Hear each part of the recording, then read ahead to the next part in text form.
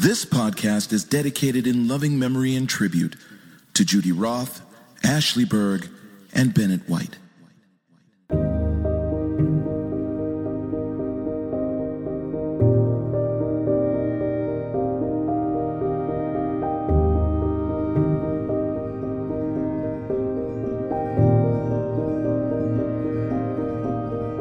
We Ride Y Radio, a podcast about cycling, health, music, art, and transformation. With your hosts, Greg Roth and Dave the Rocket Richter.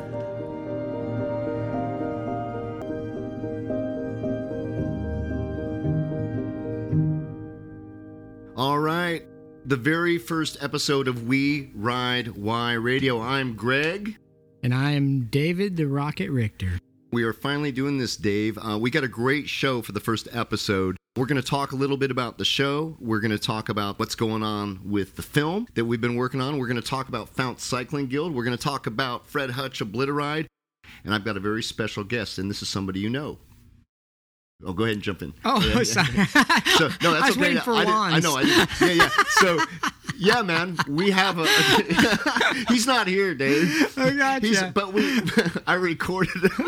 I looked over at Spike. Yeah, I'm like, Spike, is this your line? No. Oh man, no, and you know this guy because you met Wands up when you were at Metier about 3 years ago. Wands is the voice of We Ride Y. When you watch and listen to the trailer, that is his golden voice. Also, he played and toured with this dude named Macklemore. We'll talk about that. But yeah, we're going to have Wands on, and he has some really interesting things to say. So that's coming up. But first, we want to kick off the show with a song from Wands. And since this is our very first episode of We Ride Y Radio, I felt that this song is completely apropos. This is the beginning. This is the start of what comes next for you. This is the beginning. Sometimes it's hard to tell the end from the beginning. One has to start from the bottom. One has to learn to climb. If one wants to rise like a column, touch the edge of the sky.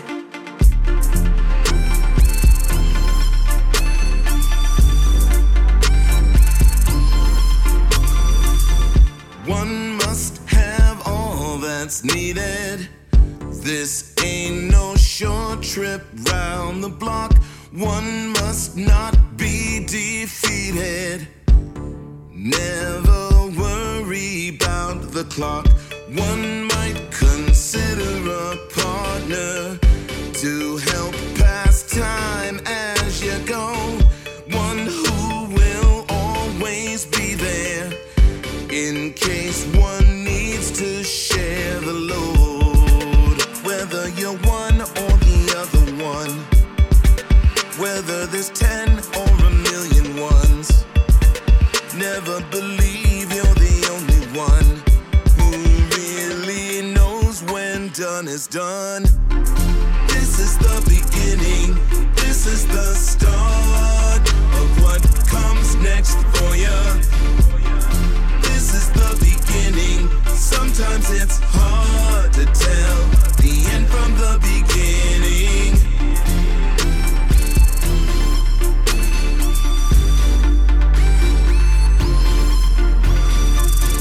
One must have one thing for certain. Make sure that one does what's required, else one becomes a burden. No honor, turn to a liar, pretending to be like other ones. False opinions passed as truth without strong inner foundation. One's climb begins, then ends too soon. Whether you're one or the other one, whether there's 10 or a million ones, never believe you're the only one who really knows when done is done.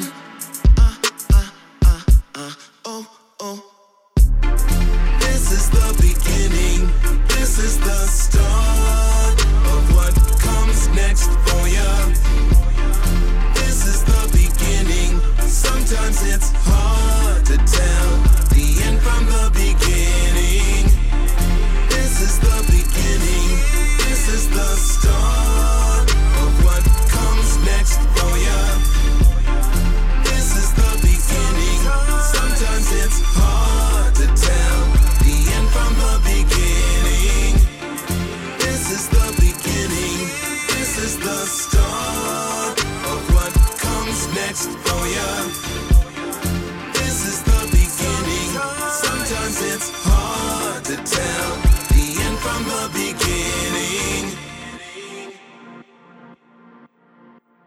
This is the beginning of We Ride Y Radio. Our very first episode, Dave. What do you think?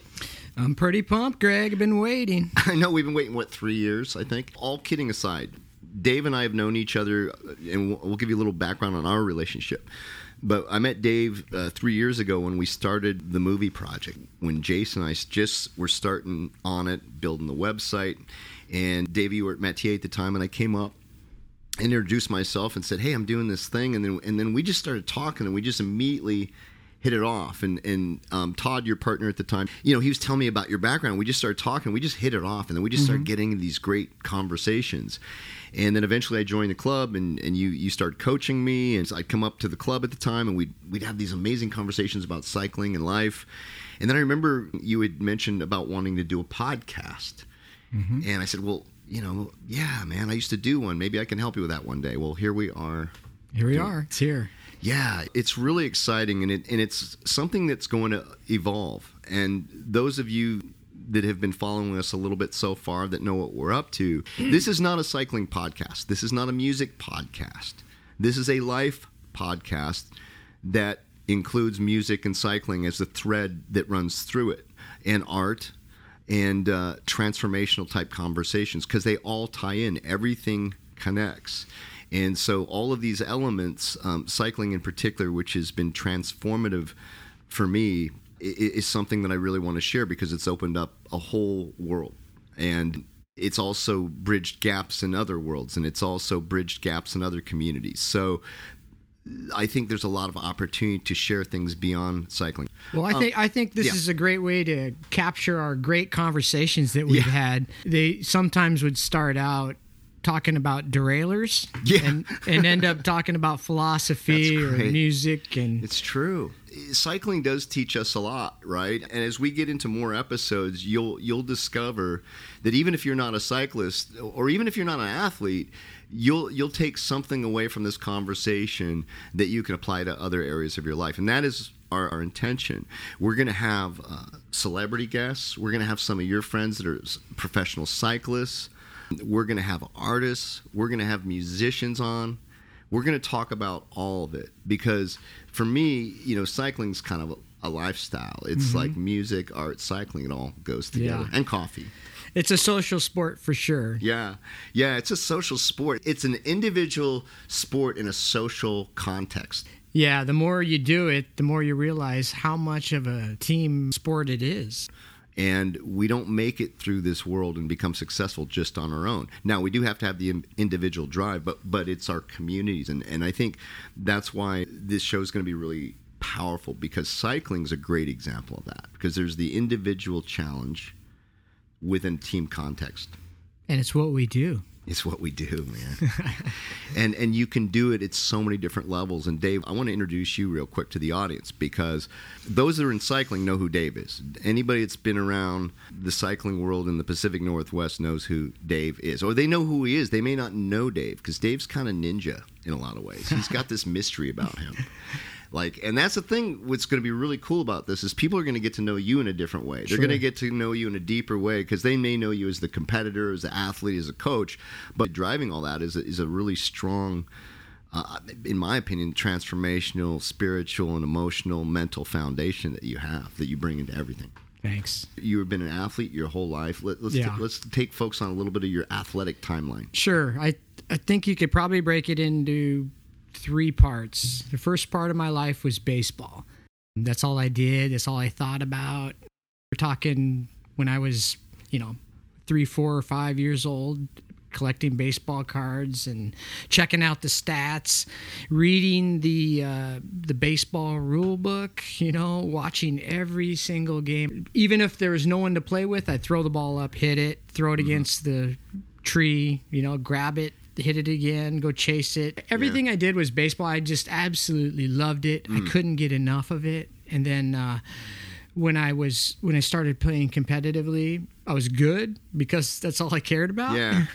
And moved through the ranks. And as I got to high school, I realized that that's that's what I wanted to do. I just wanted to play baseball. I didn't worry about anything because I was just going to be a baseball player, a pro baseball player. And then when I got to be like a junior in high school, that's what everybody else thought too. It was like, oh, yeah, he's going to be a professional baseball player.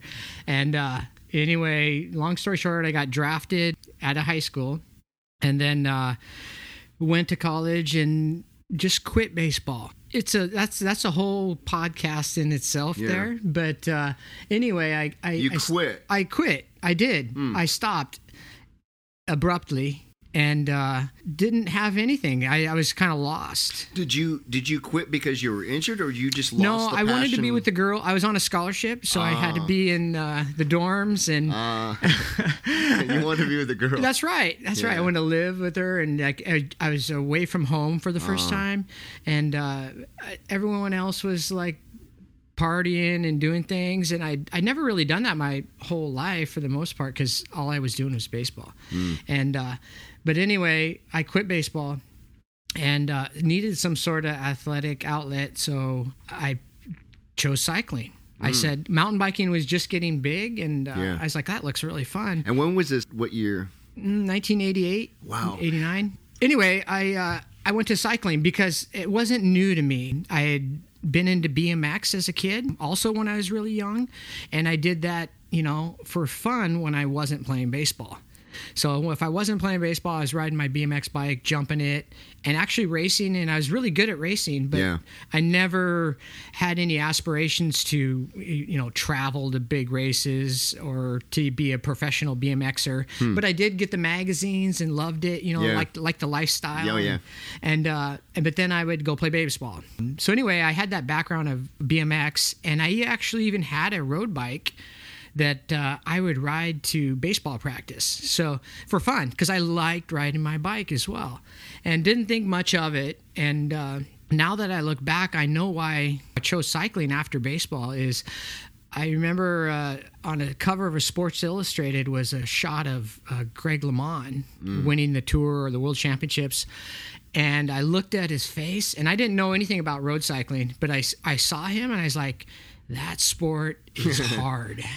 I can tell by the look on his face of what's going on. Like, wow, the emotion. He suffered, I mean, he was suffering, but he was celebrating at the same time. And it was like, wow, what a reward. And like, that's a cool sport. And then that thought was gone. I filed it away. And then, I don't know, maybe 10 years later, I was like, hey, I'm going to try that. That looks cool. I like what I saw on that guy's face.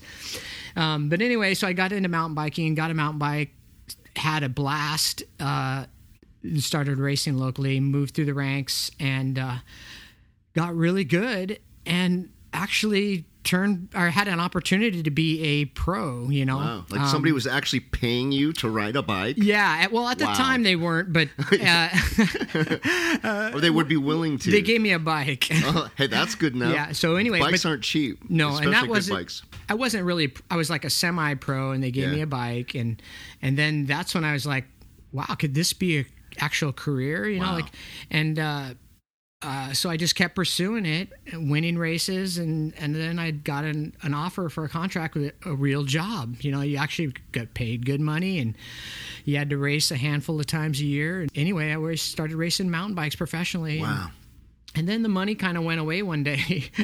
After 4 or 5 years of racing, having fun, getting paid well, traveling, the contract offer was, well, you can ride for us, but we can't pay you, So, okay.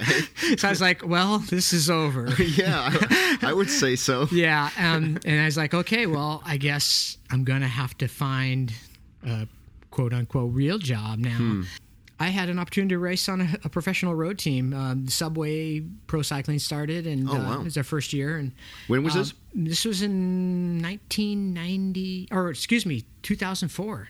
Isn't that about when Lance Armstrong was really... Yeah. Where road cycling was big. Road cycling was big because of Lance. Yeah, so I just kind of rode the wave whatever was big. Yeah. So I was into mountain biking was big, and then it started to wane, and I went over to road racing. And it was actually a kind of a popular move. I was one of the early guys to do that, to go from mountain to road, but it was a pretty popular move, and that's where the money was. Road cycling was growing a lot probably because of Lance Armstrong. Yeah.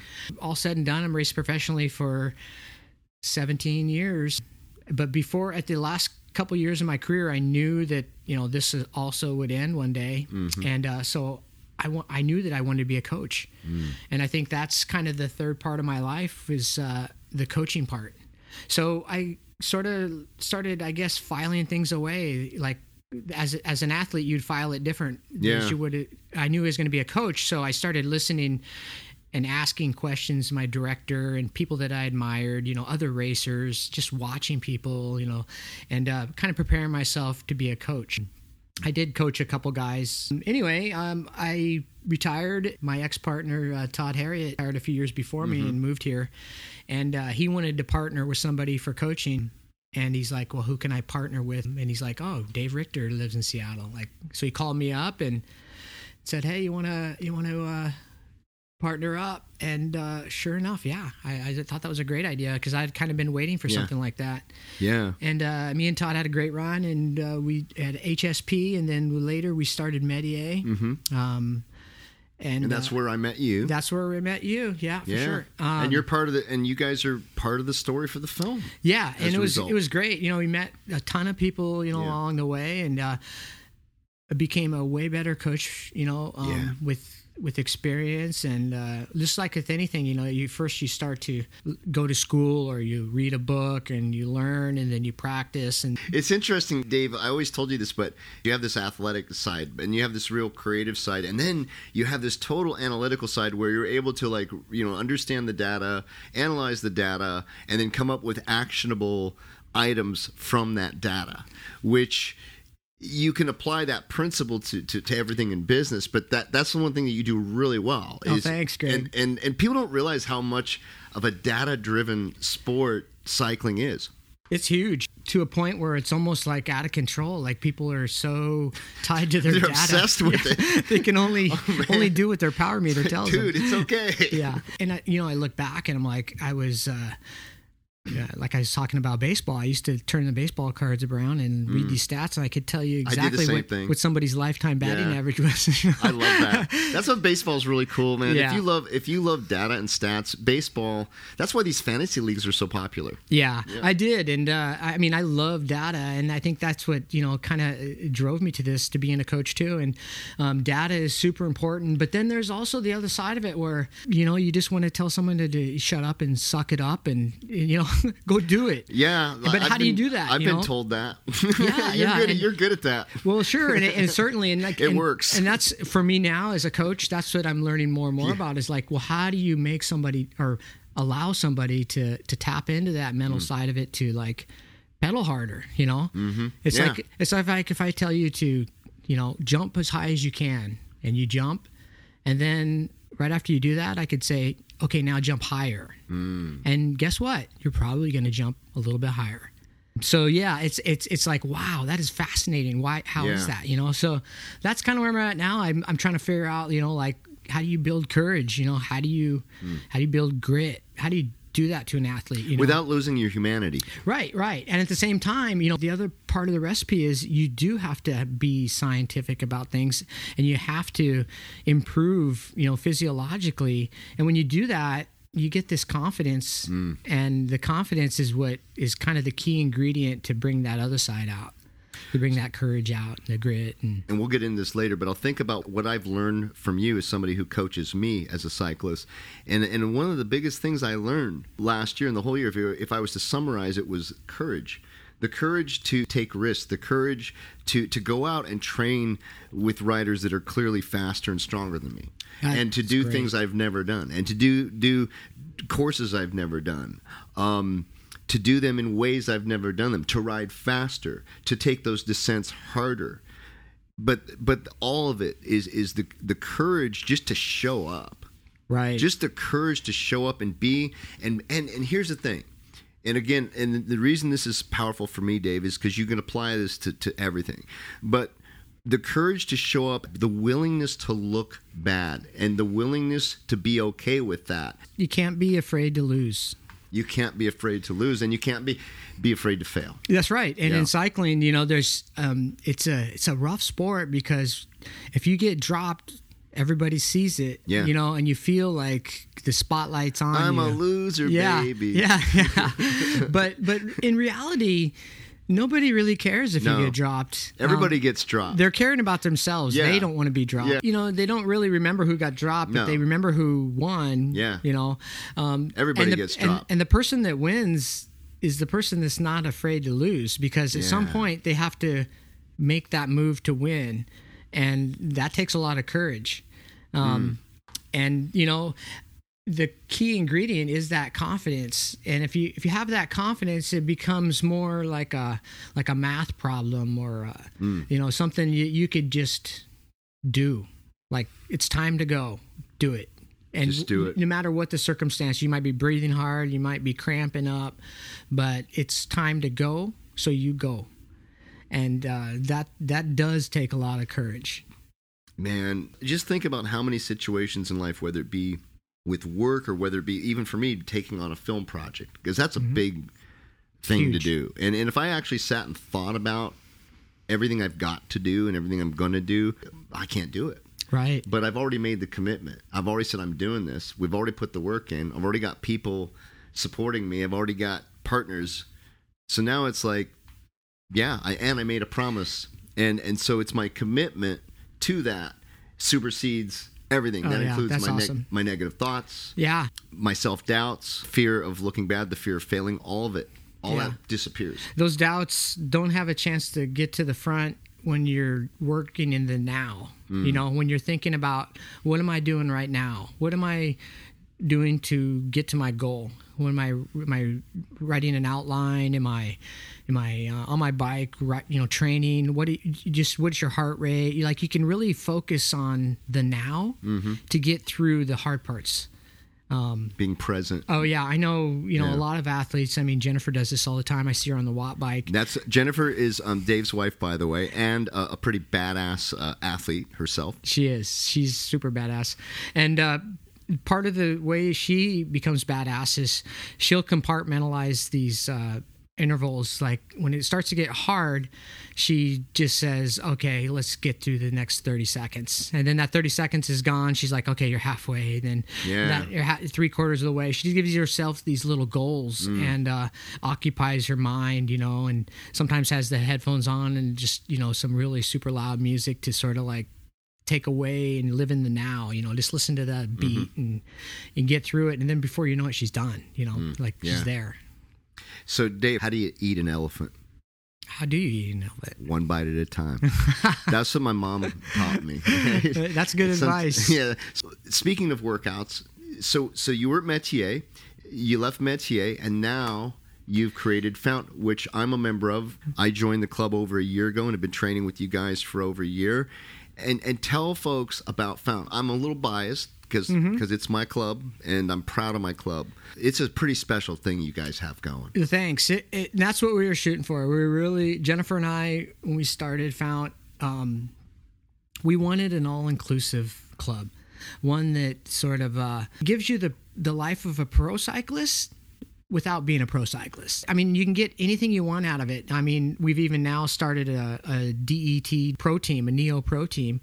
We have a lot of professionals on the team. I mean, when I say professionals, I mean doctors, lawyers, engineers. That podcast hosts. Yeah, podcast hosts. But some of these people and radio DJs. That's right. You got Matt. That's right.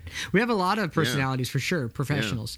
But a lot of these professionals are really good riders. And that's the cool thing about our club. We have people at that level, and we also have people that don't have shoes, don't have clipless pedals, you know, like we've had a lot of people that come from different sports like running and rowing. And they get to discover all of that in the process. That's right. In terms of what the right gear is. Yeah. And I think, you know, what stands out in our club is saying you're inclusive and actually being inclusive are two different things for sure. And we are very practical. The one thing I want to mention too is we have a very robust women's team and women's program. The women and the men train together. In fact, I'm going to play a little clip from your wife who happened to be in last week, and we're going to have her on again. We'll have the full interview at another date. A little bit about what she shared about the Fount women's team.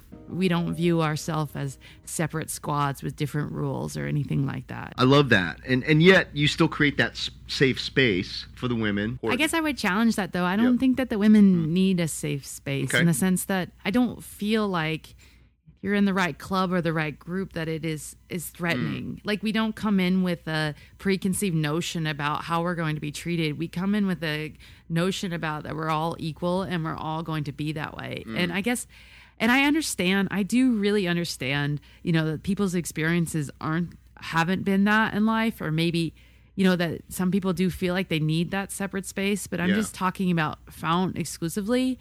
I just don't feel like that is the dynamic, and we really do push to, not have the whole, like, you got beat by a girl, or put any kind of preconceived notion on gender and what's expected of them. Yeah. I get that. What I'm hearing you say is it just is. We have women's stuff, we have men's stuff. Everybody is represented. Like, it's not pushing one person into one thing. We're not a women's team and adding men's team. Yeah. We're not a men's team and adding women's team. We just are a group of people with the collective same goal. So one of the things we got to talk about, Dave, this was a really challenging year, to say the least. Oh, God. If you're an athlete, not just cyclism, if you're an athlete, with the Olympics being canceled, all the major cycling events being canceled, now you're starting to see some international cycling events happen, like Le Tour's happening. But all our races, all our events were canceled this year, except for a few. I know you guys did some time trials, and there's some track stuff, and I know Mason Lake.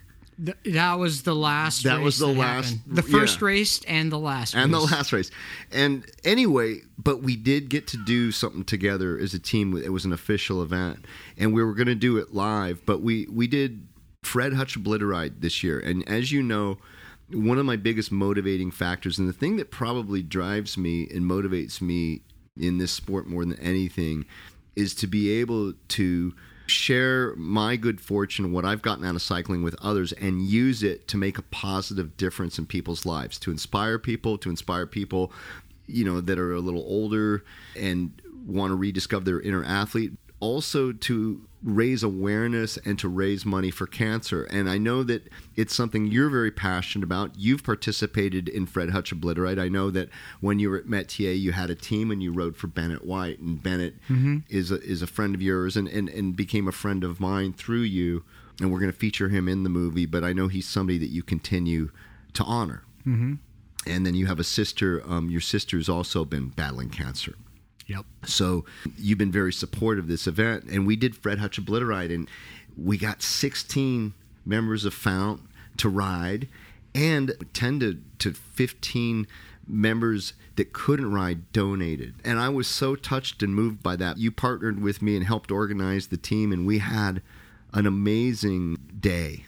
Talk about your experience of that. Well, it was a real challenging year for sure, like you said, with the social distancing and people not riding together, and this was an opportunity to use cycling as a thread to bring these things together for Obliteride.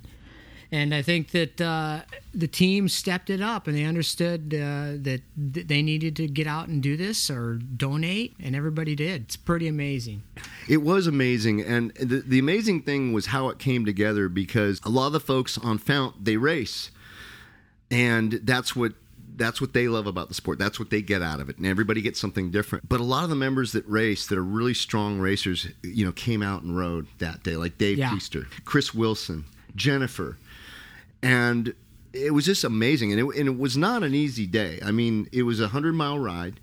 I would say the first 50 to 60 miles, it was rainy and windy. And this is August, man. Yeah. I mean, normally it's nice. I think that's what attracts people on our team is the challenge. Again, you go back to the challenge, and the course itself wasn't easy. No.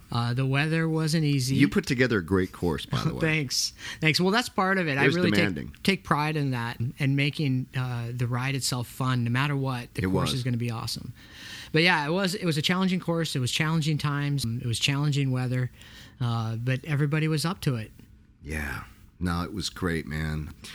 I think the thing is when you're doing it, in the moment, sometimes I go, oh, this sucks. I don't like this. I'm wet. I'm cold.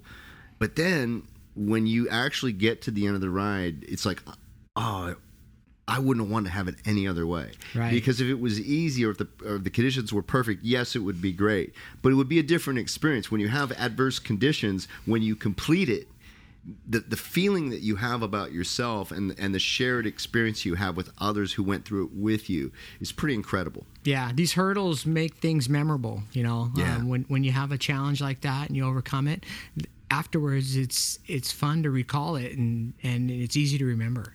Yeah. Yeah, it was great, man. It was a special day.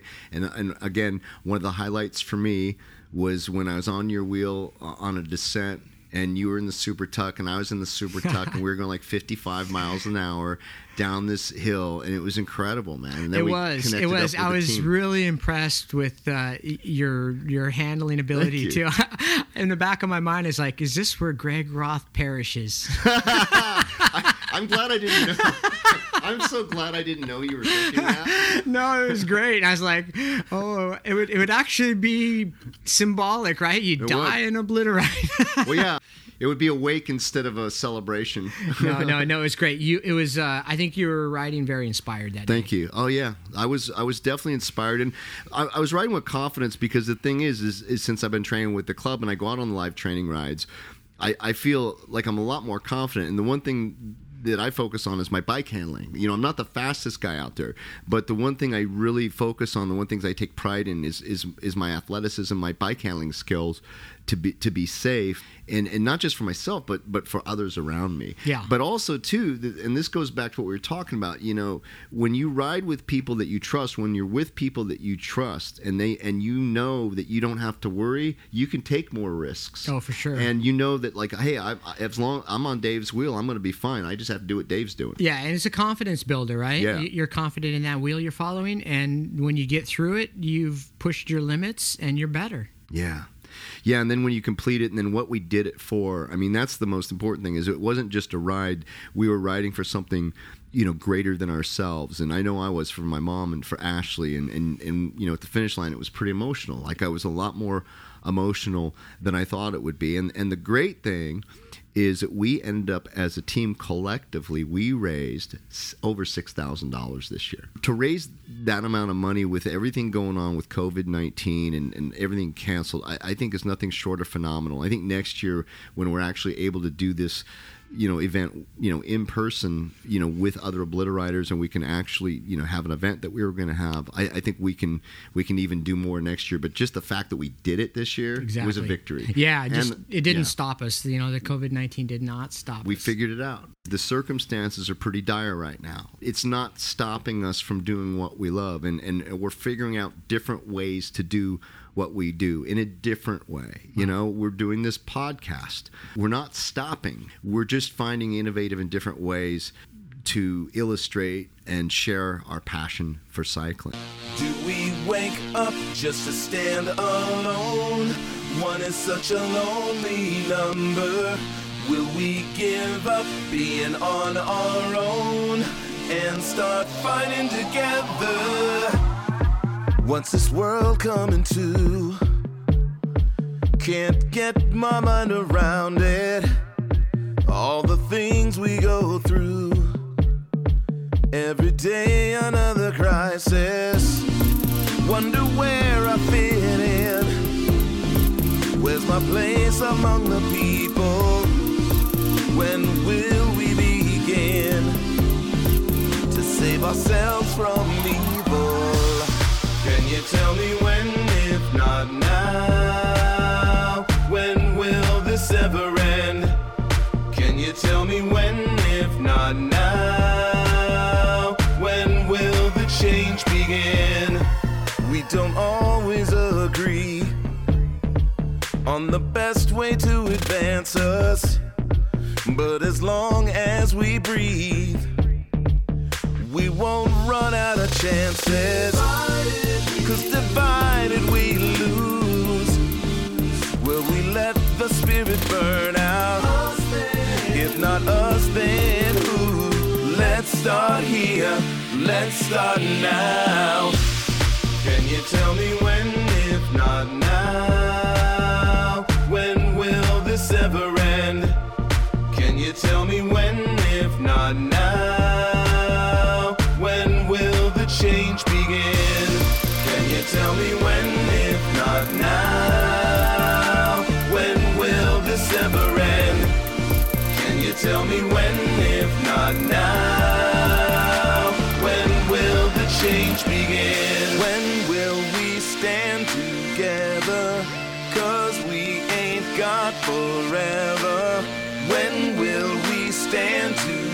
together, 'cause we ain't got forever. Do we wake up just to stand alone? One is such a lonely number. Will we give up being on our own and start fighting together? Can you tell me when, if not now? When will this ever end? Can you tell me when, if not now?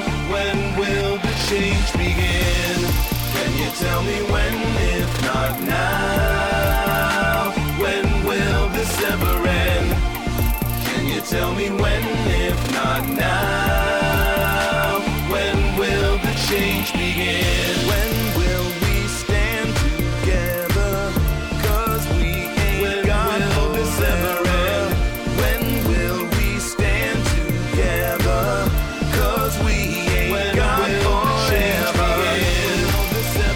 When will the change begin?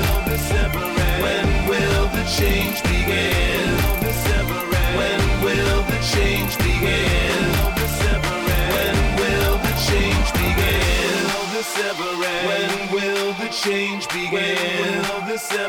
When will the change begin?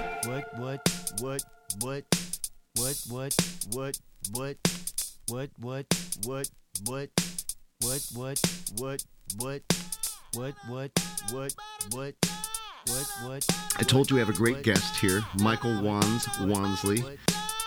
Played with his cat named Macklemore. You may have heard this. This song has become part of the pop culture lexicon, and we got him on today's show. And Wands is pretty incredible. You've met him. He's been through a lot. I mean, he's been in the music business for over 30 years. He's still doing music. He was a software tester. He sings the national anthem at Mariners games and at Seahawks games, and he's just this really kind of righteous dude. And he's been on this amazing path. He's been, clean and sober, and he shares that experience. So on today's show, we've got Michael Wansley, and we're going to play that interview for you right now. You are the very first guest on our first episode of We Ride Y Radio, and the reason is you are the voice of We Ride Y. Your voice is on the trailer. You've been with us since the beginning of this project, and your heart and soul and your generosity of your talent, I'm just moved and touched by constantly, Michael. 3 years ago, Andrew suggested you for the voice, and when he said it to me, I go, of course. And then I started actually hearing your voice narrate some of the things I had written, and I'm going, it's perfect. And this is how we all work. We all work kind of in our own labs, right? Yeah. And I'll send you something, and it's like, I don't need to explain what to do. I just say, here it is. And you always nail it the first time, just kind of like you always do with everything you do.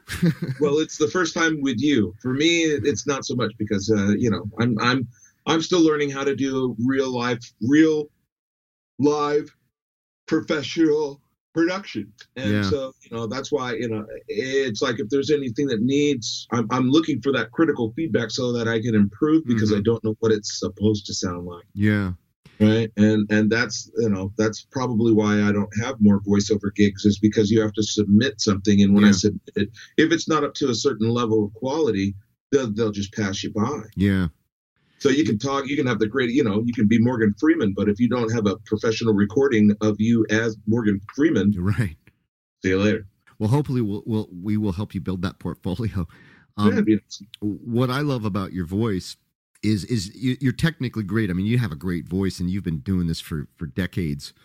But it's who you are. It's your beingness that you bring to the voice. Is a level of compassion and heart, because you've been through some things. Yeah.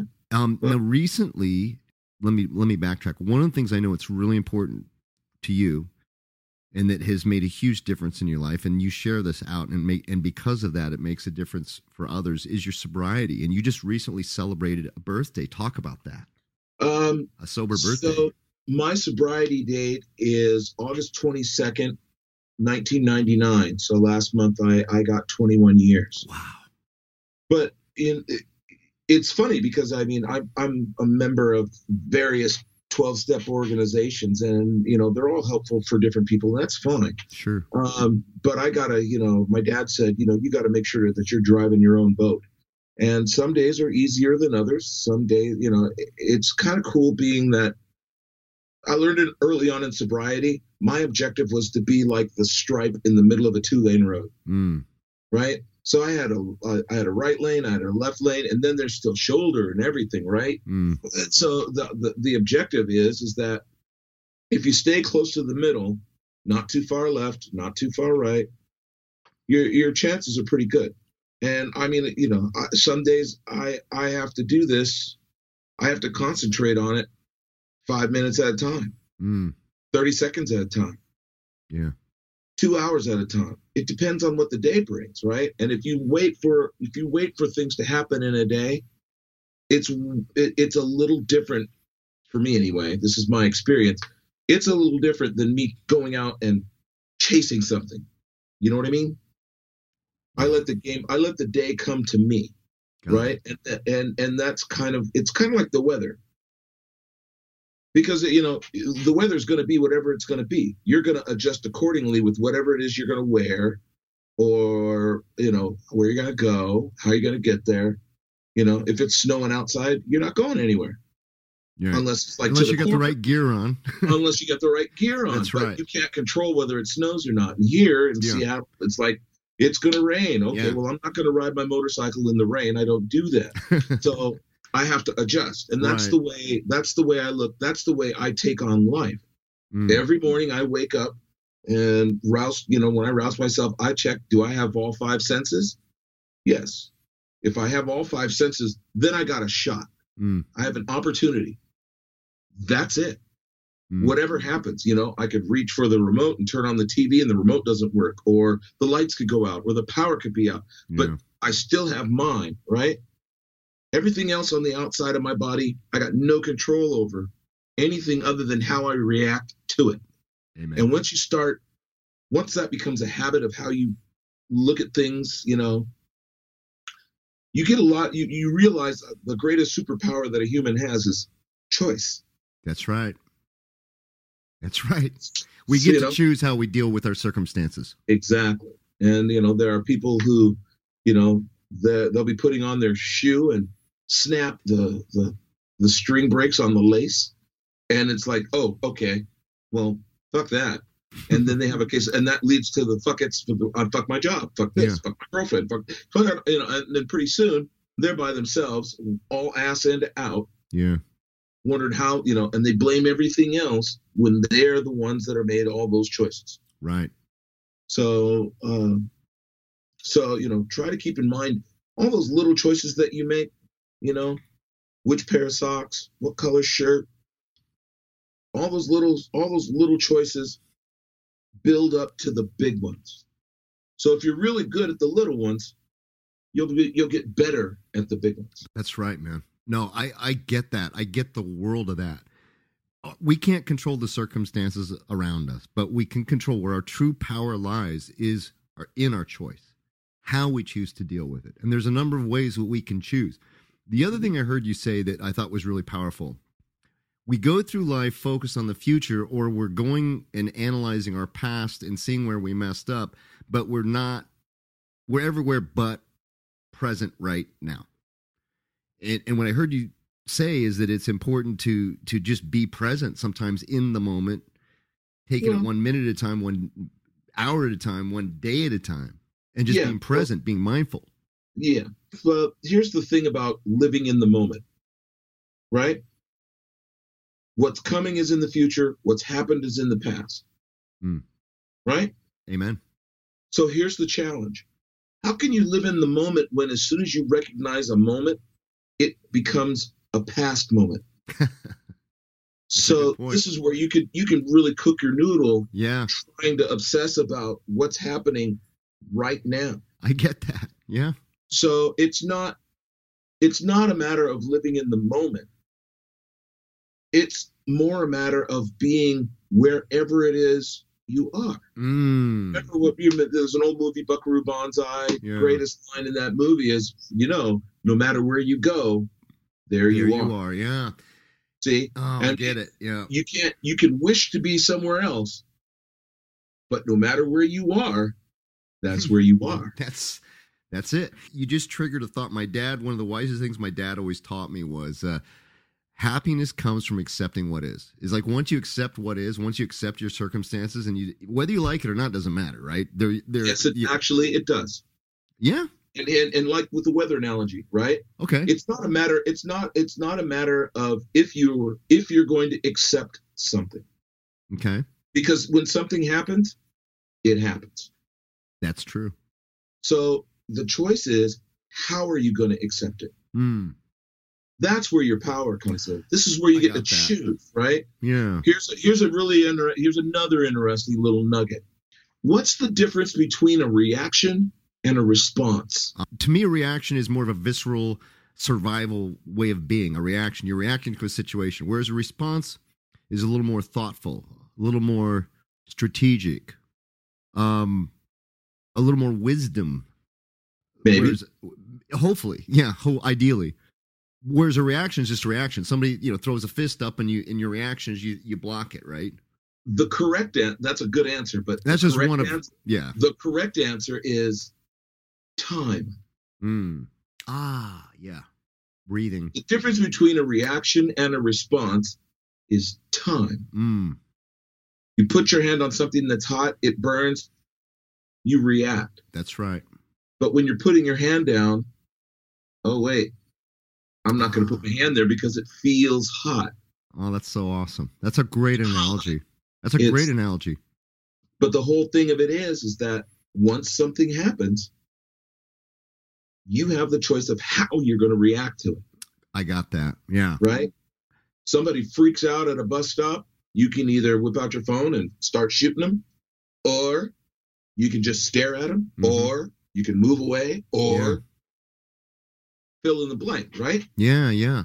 But see, that goes, yes. You really have to take a leak, and you're running down the hallway to get to the bathroom, and the door's locked. Right? Yeah, you have a few choices. You have a few choices, right? Yes, you do. Oh, wait, I forgot to get the key. Well, that's one. So the whole thing of it is that, once you start figuring out that all these little choices, are you going to go left? Are you going to go right? Are you going to go up? Are you going to go down? I mean, I wrote a song about it. Choice. That's powerful, man.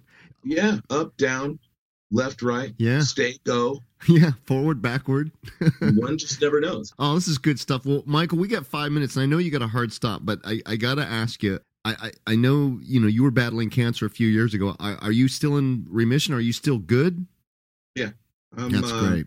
I'm 3 years in remission, and if you're a man of a certain age, and especially if you're an African American man and you're over 45, go get your prostate checked. Because I was outside the lines. I was still I'll be 59 in October. Wow, you look great. And thanks. Better living through chemistry. Yeah. Yeah, I was like 3 years outside of the bubble. I've had 3 eye surgeries for cataracts, but that wasn't what the problem was. But I was on the edge of that thing too. So, guys are notorious for not going to the doctor. Prostate cancer is the slowest growing, most treatable cancer there is. Man, and I'll tell you what my doctor told me that changed my whole thing. Not every guy dies from prostate cancer, but every man dies with prostate cancer. So it's not a matter of when, or if. It's a matter of if. Yeah. Oh, I got it. Say that again. It's not a matter of when. It's a matter of if. And I say it like that. It's just backwards, right? I say it that way because if is the operative word. If you're curious, if you're worried about it, then when are you going to go and make the arrangement to go get checked? Because you're never going to know. That's right. Until you get checked. Yeah, man. So thank you for that. Yeah. Good PSA, my brother. Good PSA. Yeah, and that's the blood test they do that tells you what your score is. It's called a PSA. That's kind of funny. Well, hey, man, I want to have you back on as a regular because I just really love what you had to share. You bring a lot of Well, you bring your life's experience, but you bring some great insight, and I think some things that really resonate with me, and that resonate with a lot of people. And you do that. That's who you are. I mean, of course you're going to do that. That's who you are. That's who I am. You're living your purpose, man. Yeah.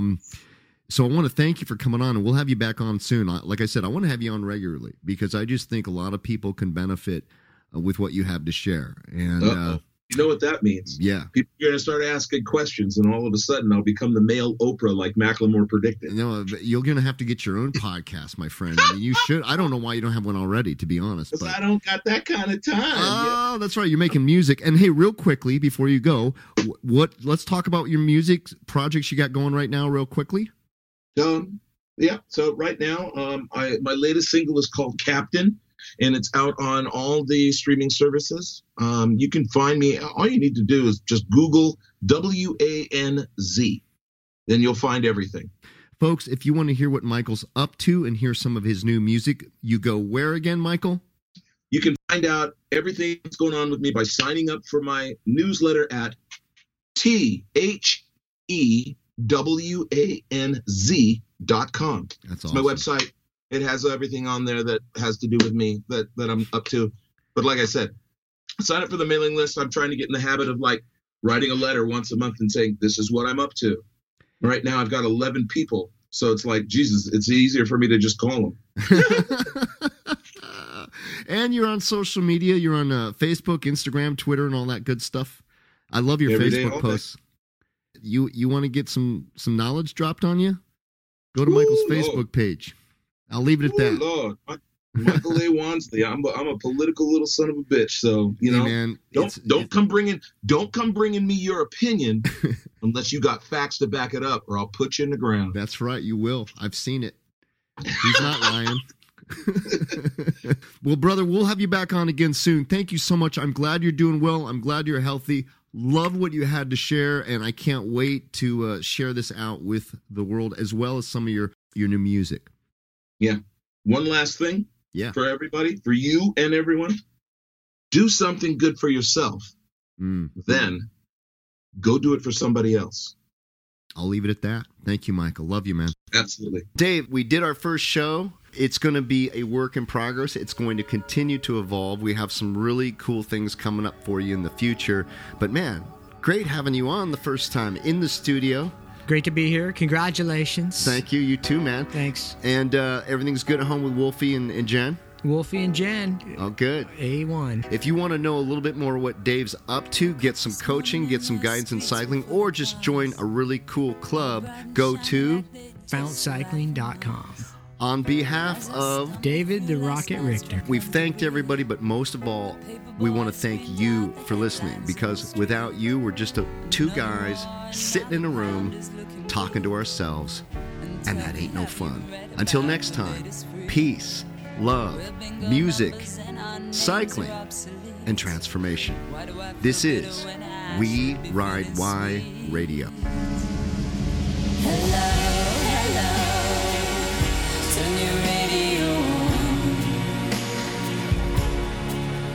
Is there anybody out there?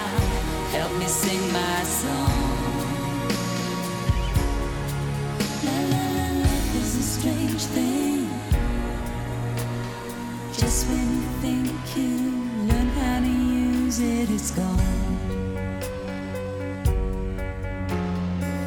Woke up this morning and my head was in a daze. A brave new world had dawned upon the human race.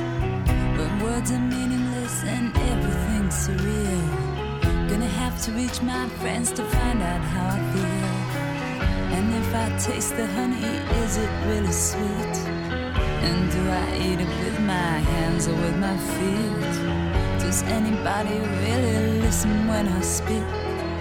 Or will I have to say it all again next week? Hello, hello, turn your radio on. Is there anybody out there? Help me sing my song.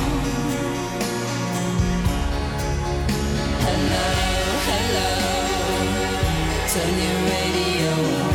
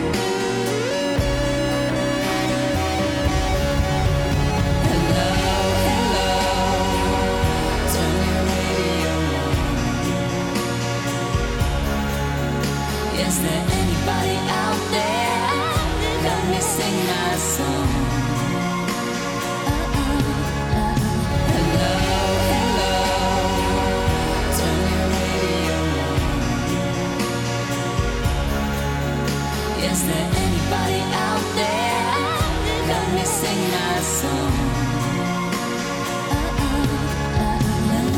Life is a strange thing. Just when you think you learn how to use it, it's gone. We Ride Y Radio. Thank you for riding with us.